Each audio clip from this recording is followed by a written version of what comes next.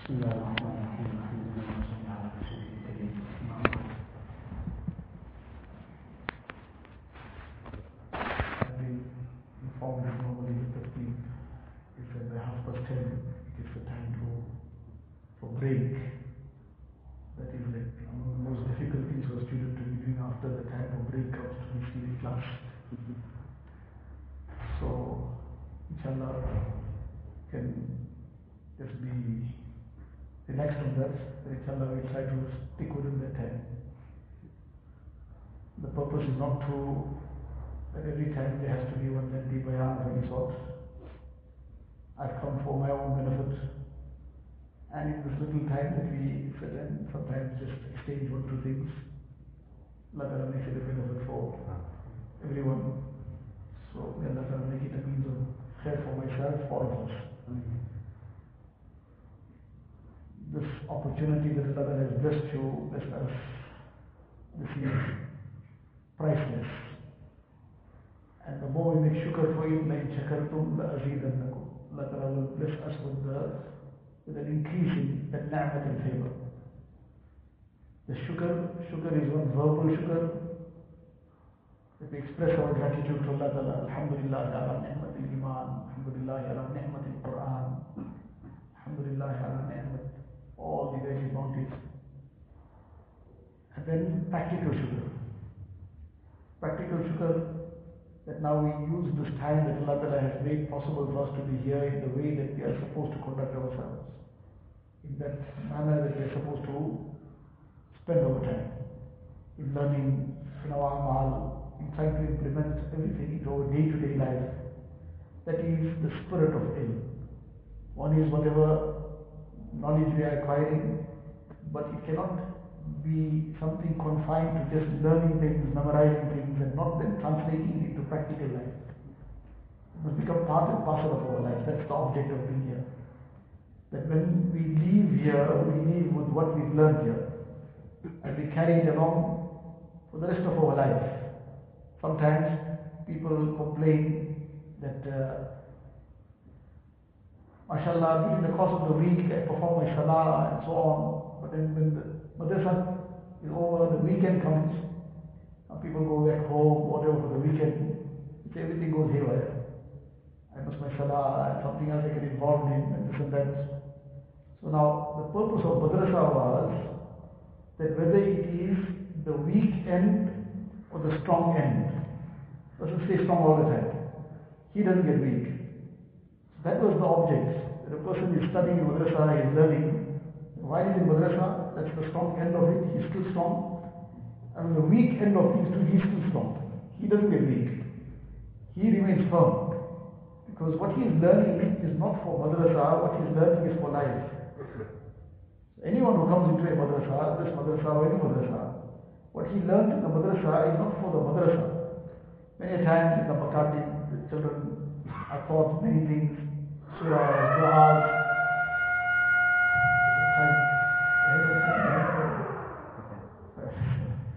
Take a 5 minutes time to wrap it up, inshallah. So many times the child now, the exams come, so the child is now asked to recite some dua. For example, now the dua before entering the toilet, or the dua after eating, whatever dua. So many times the child now is being tested by the examiner. The child says, give me a start. So now that asking for a start, what it means? It means that he didn't start practicing yet. He learned it, but he didn't start practicing. He didn't start becoming part of life. So now therefore, in the examination, you need a start to give a reminder now which one is this. So now the examiner gives 1, 2 words, the first 2, 3 words, the rest carries on. But what does that mean? It means he didn't start yet practicing. So why? Because either the parents or the child or whatever, they felt all this will learn for the madrasa. They learned it for madrasa and forgot it in madrasa. Now they went home, there was no amal, or day to day, while in a madrasa, no amal. So he didn't start practicing. He started learning, he finished learning, he didn't start practicing. Everything gets left the day the person walks out for the weekend, or he walks out because he's ended his course. So the very crucial aspect is the amal. In إِنَّمَا يَخْشَى اللَّهَ مِنْ عِبَادِهِ الْعُلَمَاءِ. Allah Ta'ala in the Quran says that it is the people of knowledge that truly fear Allah Ta'ala. Only they fear Allah Ta'ala. Meaning they alone have that khashiyat. The converse of that is that the person without the khashiyat, that is the terminology of the Quran saying, is not a person of knowledge. So these things go hand in hand. True knowledge, the spirit of ilm creates khashiyat. It creates the consciousness of Allah Ta'ala. Now a person is conscious of Allah Ta'ala, he is conscious of Allah Ta'ala all the time.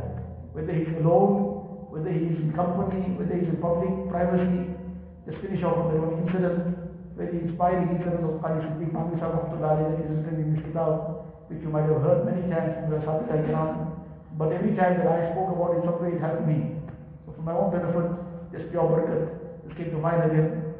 So just for a bit, general muzakara, that incident very quickly. This one youngster used to be staying in one little masjid in India and studying, and then during the day he used to go to the madrasa and probably making the imamat and so on. So now while he was busy one night with his mutala and studying, some communal riots broke out. And perhaps, Allah Alam, whatever happened to one house might have been under attack. So one girl ran out and she dashed into the masjid for refuge.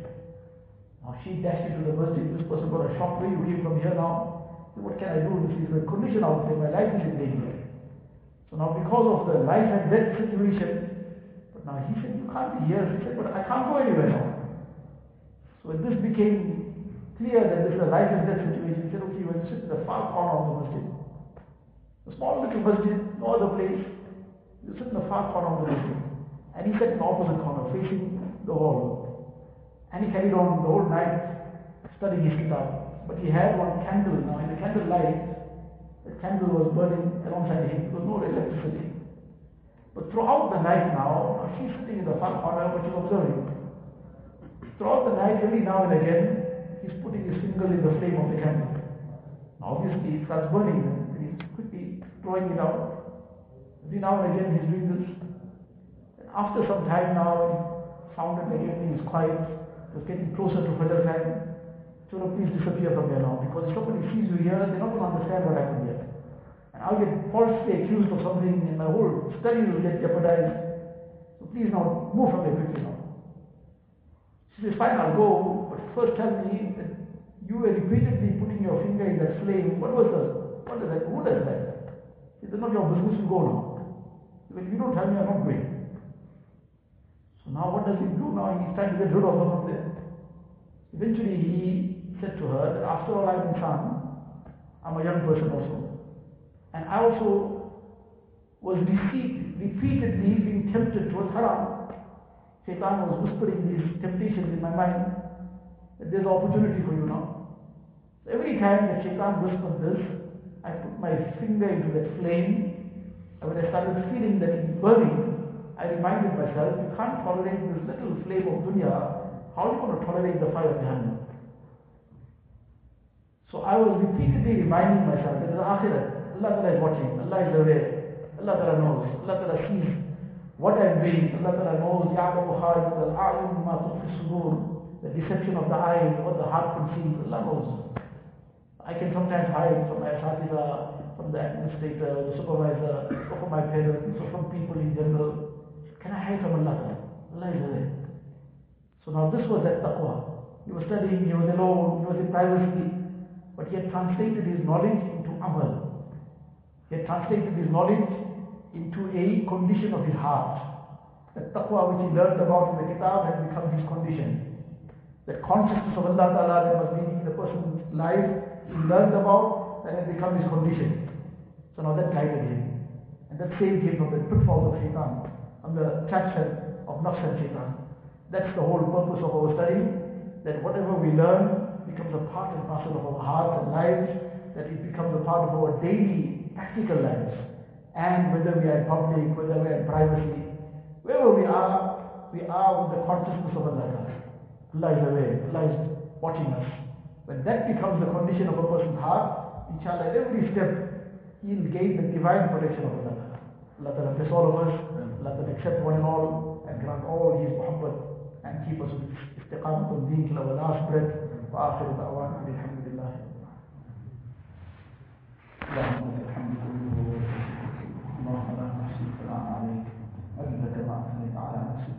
جزا الله عنا نبينا محمد صلى الله عليه وسلم بما